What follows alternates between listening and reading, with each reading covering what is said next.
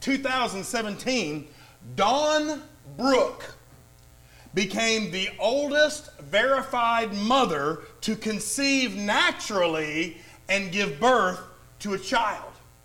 Dawn gave birth to her son at the ripe old age of, what do you think? How old? 72? Who else? 64. Who else? That's close. 60. 50. 67. This is Maddox's kind of game, man. He likes that. 59 years old. Now, there had been older mothers, but they weren't conceived naturally. The child wasn't conceived naturally. Another older mother on record is Ruth Alice Kistler. And Miss Kistler gave birth to a daughter at the spry old age of 57 years old. But today, in an effort to teach us how faith works, Paul recalls one of the greatest miracles in all the Bible. I'm referring to the birth of Isaac. And you might say, well, what makes the birth of Isaac so special? Well, his daddy was 100 years old and his mama was 90. 90 years old. So compared to Sarah, Isaac's mom, Dawn Brooke and Ruth Kistler were like teenagers. 90 years old, giving birth to a son. And all throughout this chapter, in Romans chapter 4, we find that Paul has been relating the faith of Abraham to how men and women are saved by faith today. Now he's going to tell us what kind of faith Abraham had.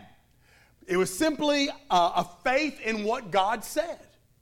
He placed all of his trust in the promises that God made. It came down to trusting that what God said, he was going to do.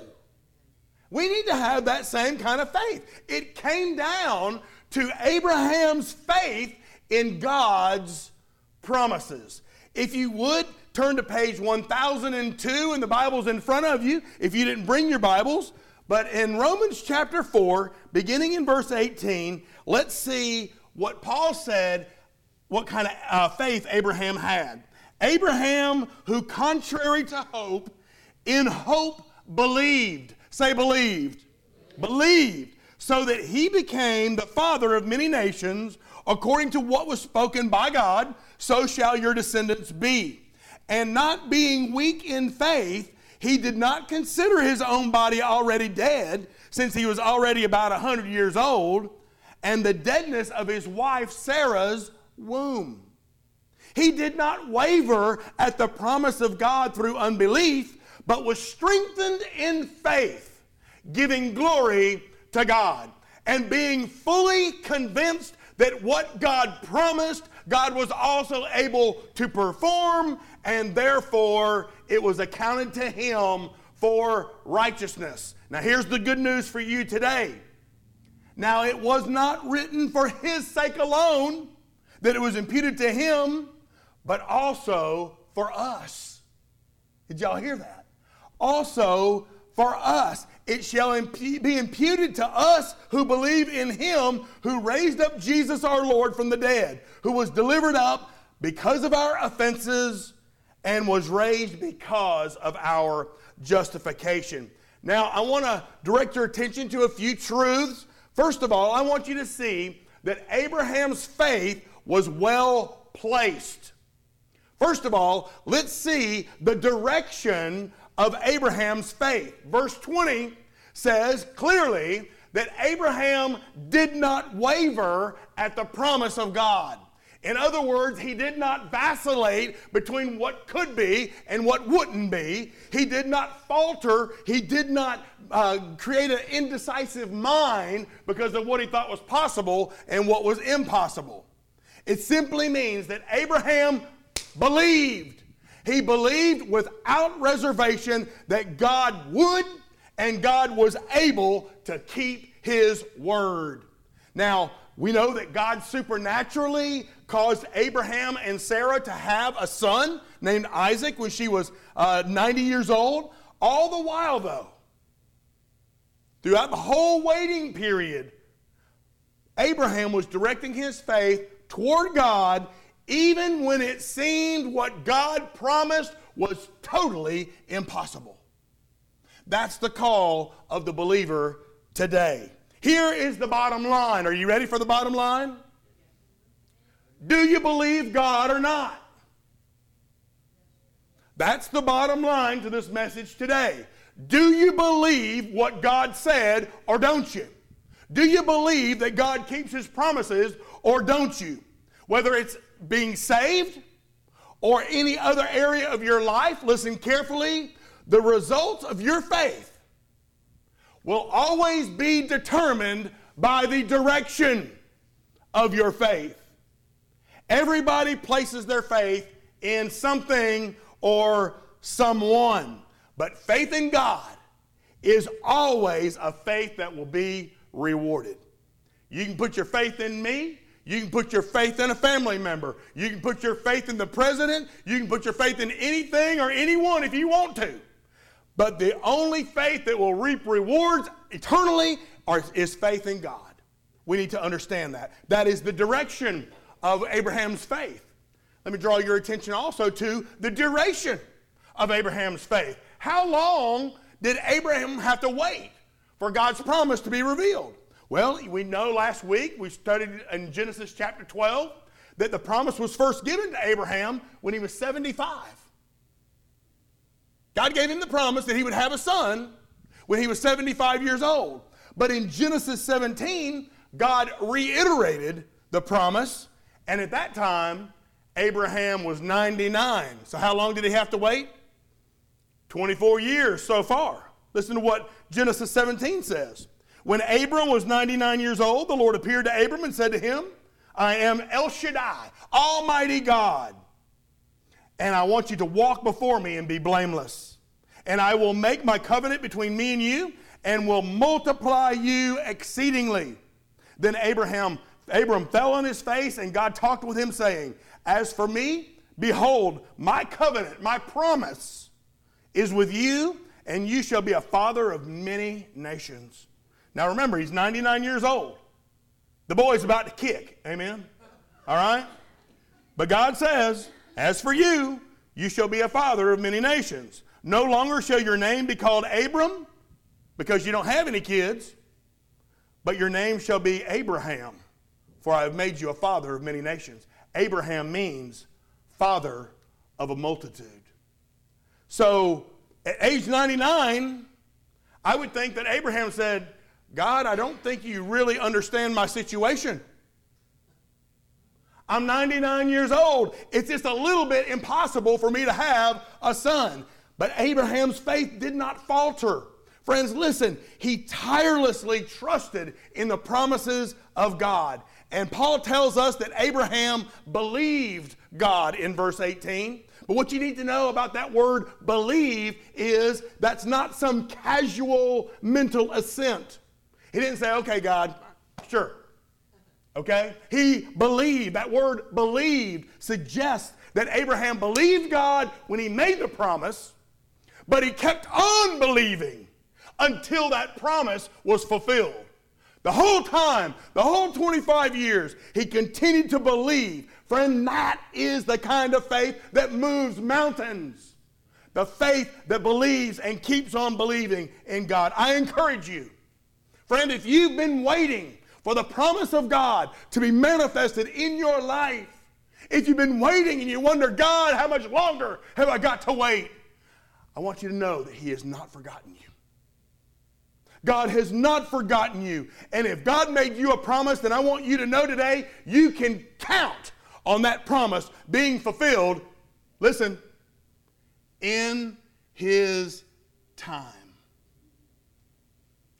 In God's time. Friend, don't give up. Your answer, the fulfillment of that promise might be right around the corner. Don't despair, but trust in the Lord. Friend, he will bring that promise to pass. So God has shown us the direction of Abraham's faith, and he showed us the duration of Abraham's faith. 25 years the boy had to wait. Amen? He waited and he waited. He kept unbelieving until the promise was fulfilled. But now I want you to see the sheer determination of his faith. There are three things, three truths that I want to share with you about the faith of Abraham. And these truths should encourage me and you. They should encourage us to live our life depending on God. To live your life depending on God. Number one, Abraham refused to listen to reason. In verse 18, Abraham, who contrary to hope, in hope believed. That phrase, contrary to hope, it means contrary to what seemed obvious. 99-year-old men don't have babies. Amen? 90-year-old women don't give birth anymore. Amen? So contrary to what seemed obvious, hoping against hope, Abraham focused on the one greater than himself. He didn't focus on the obvious. He focused on the one who made the promise. Had he focused on his circumstances? Had he focused on his walker? Amen? Had Sarah focused on her walking stick? You know, things might have been different. She would have reason to doubt. I mean, think about it if it was you. Think about it if it was me. And God made that promise to you. He said, Billy, we're going to have a baby. I know you're 90 years old, but you're going to have a baby. You know what I would say? God, I'm just too old for that. I'd say, God, look at my 90-year-old wife. She's a little shriveled up now. She's too old. Amen? You might say, God, we have been trying to have a baby for so long. What's different now? Might say, I mean, think about it, God. Let's get real. It's just a little bit impossible, isn't it? It's just a little impossible.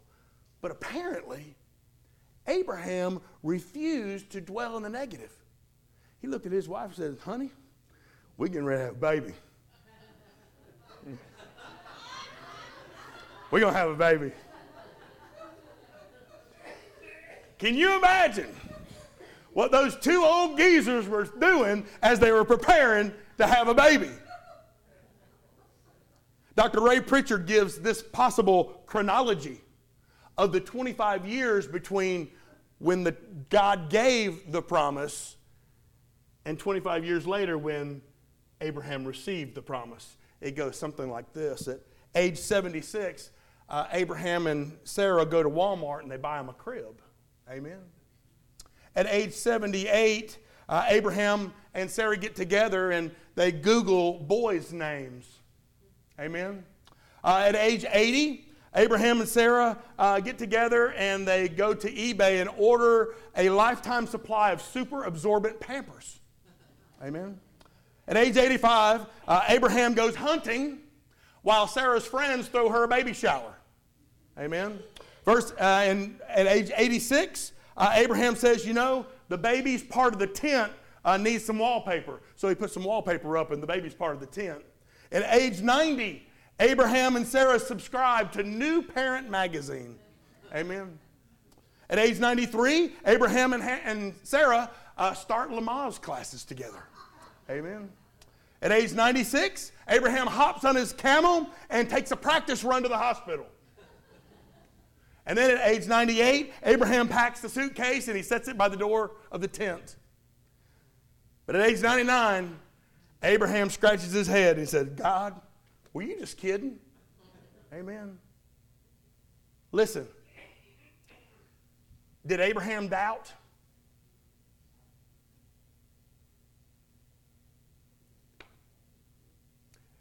Was he a human being?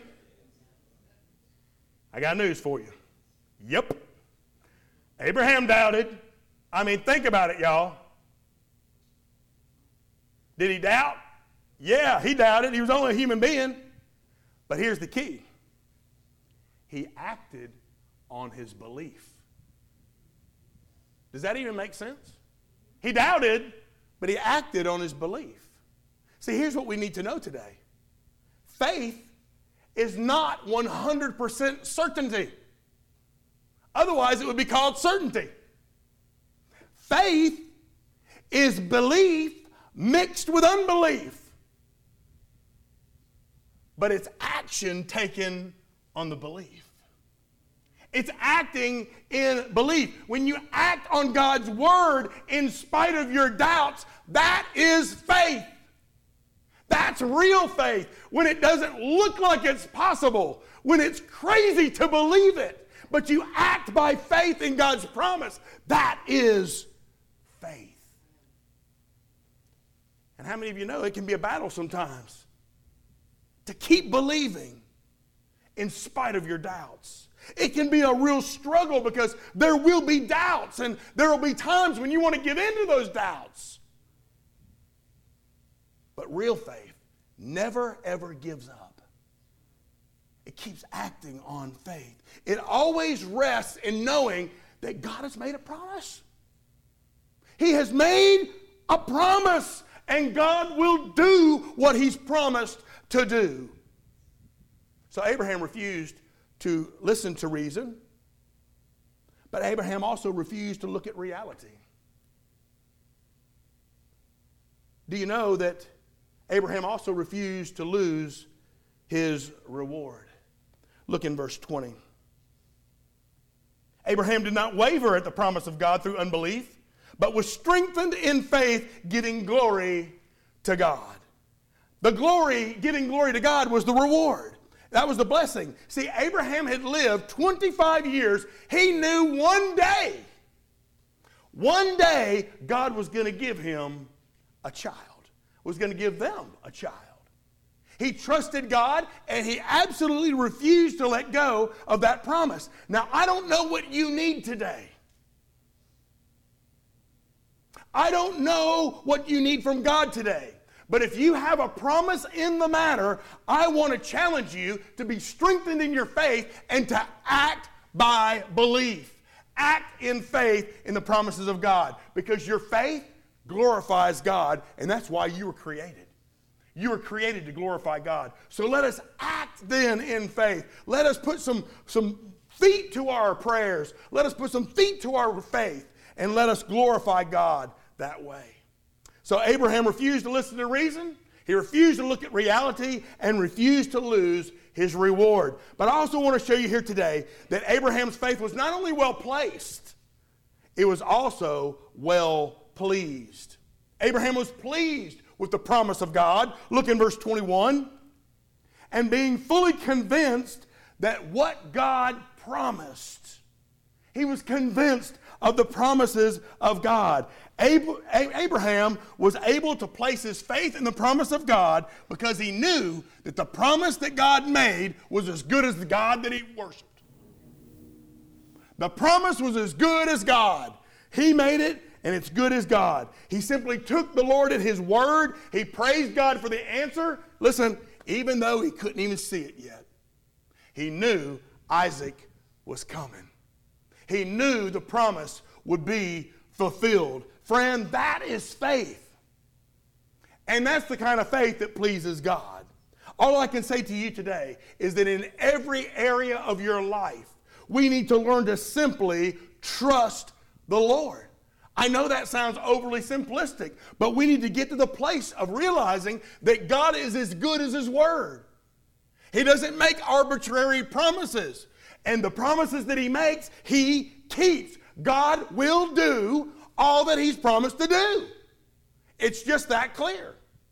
But not only was Abraham pleased with God's promise, he was also pleased with God's performance. Look there at the end of verse 21. And being fully convinced that what he had promised, he was also able to perform. See, Abraham knew that what God promised to do, God could do. What God promised he would do, he was able to do. He didn't tell God how big his problem was. He told his problem how big his God was. Amen?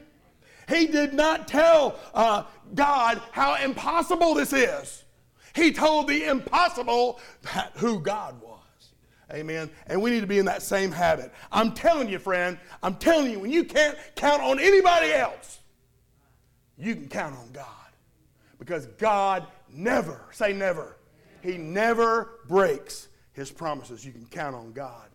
In fact, in Genesis chapter 18, after Abe and Sarah fell to the floor laughing at the notion of having a baby when she was 90 years old, God told Abraham, is there anything too hard for the Lord?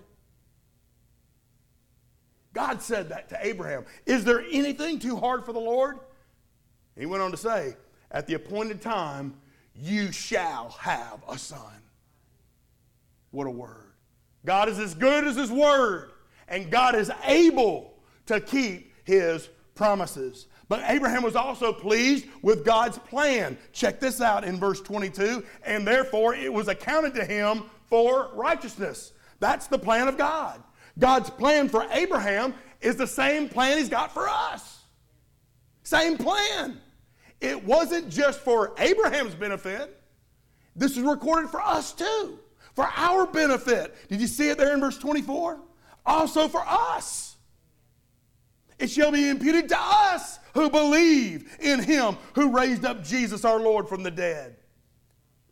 If we believe in Him who raised up the Lord, that same righteousness is accounted to our sin debt as well. I think you would agree with me that believing in the resurrection is hard to believe in. That's something that takes faith. Would you agree? Believing in that somebody can rise from the dead, is that tough? Takes a little faith? Amen? Takes a lot of faith. I mean, how many of you have personally witnessed somebody being raised from the dead? Anybody? Nobody. So it's going to require faith. It's going to require that you trust God. It's going to require that you believe the God who made the promise. He said that Jesus would rise from the dead, and He did. And it's going to require faith on our part to believe that. We trust God who made the promise. And we trust God when He says that everyone who confesses that Jesus is Lord and believes in their heart that God raised Him from the dead, they shall be saved. That's the promise of God. Friend, if your faith is in anything else other than the Lord Jesus today, it's a misplaced faith. And your faith is in something. It's in something today.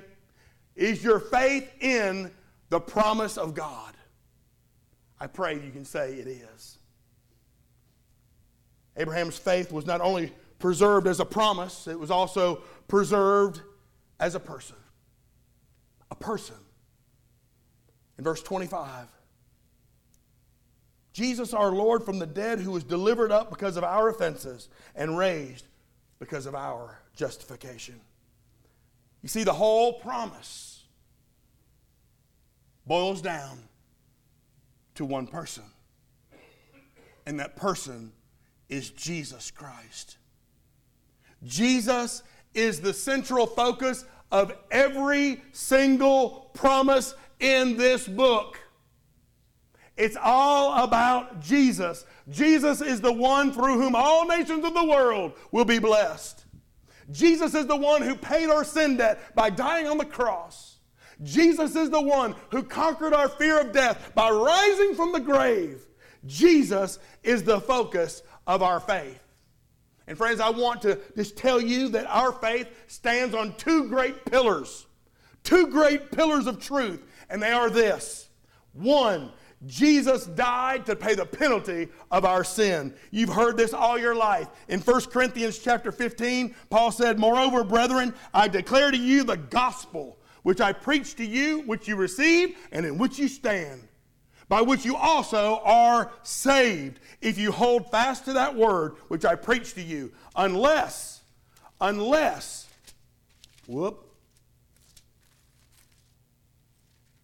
fan blew my pages. There we go. Unless you believed in vain. For I delivered to you first of all that which I also received, that Christ died for our sins according to the Bible, and that He was buried, and that He rose again according to the Bible." But that's only the first pillar, that Christ died for our sins. There's a second pillar, and that is He arose from the dead to prove His victory over death. And friend, you need to put this verse in the bank. Because in Romans chapter 10, verse 9, the Bible says that if you confess with your mouth that Jesus is Lord and believe in your heart that God raised Him from the dead, you will be saved. For with the heart one believes unto righteousness, and with the mouth confession is made, and you're saved. For the Scripture says, whoever believes on Him will not be put to shame.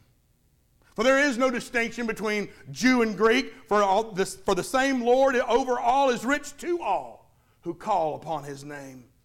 For whoever calls on the name of the Lord shall be saved. Friends, if you can believe that, if you can believe those two pillars of truth with the totality of your faith, the Bible says you can be saved. But if you can't believe it, if you can't place your faith in those two pillars, then there's only one alternative for you. That is eternal separation from God in a place of indescribable torment. Friends, with all the honesty that your heart possesses, can you truly say that you are trusting the Lord Jesus Christ and Him alone with your soul's salvation? Paul's conclusion to this whole matter makes it clear that nothing else or no one else can save you. Salvation only comes through faith in Jesus Christ. Period. Abraham believed, and he was saved. It wasn't works, it wasn't rituals, it wasn't religion, it wasn't the law. It was God's word alone, by God's grace alone, through faith alone, in Christ alone, for God's glory alone.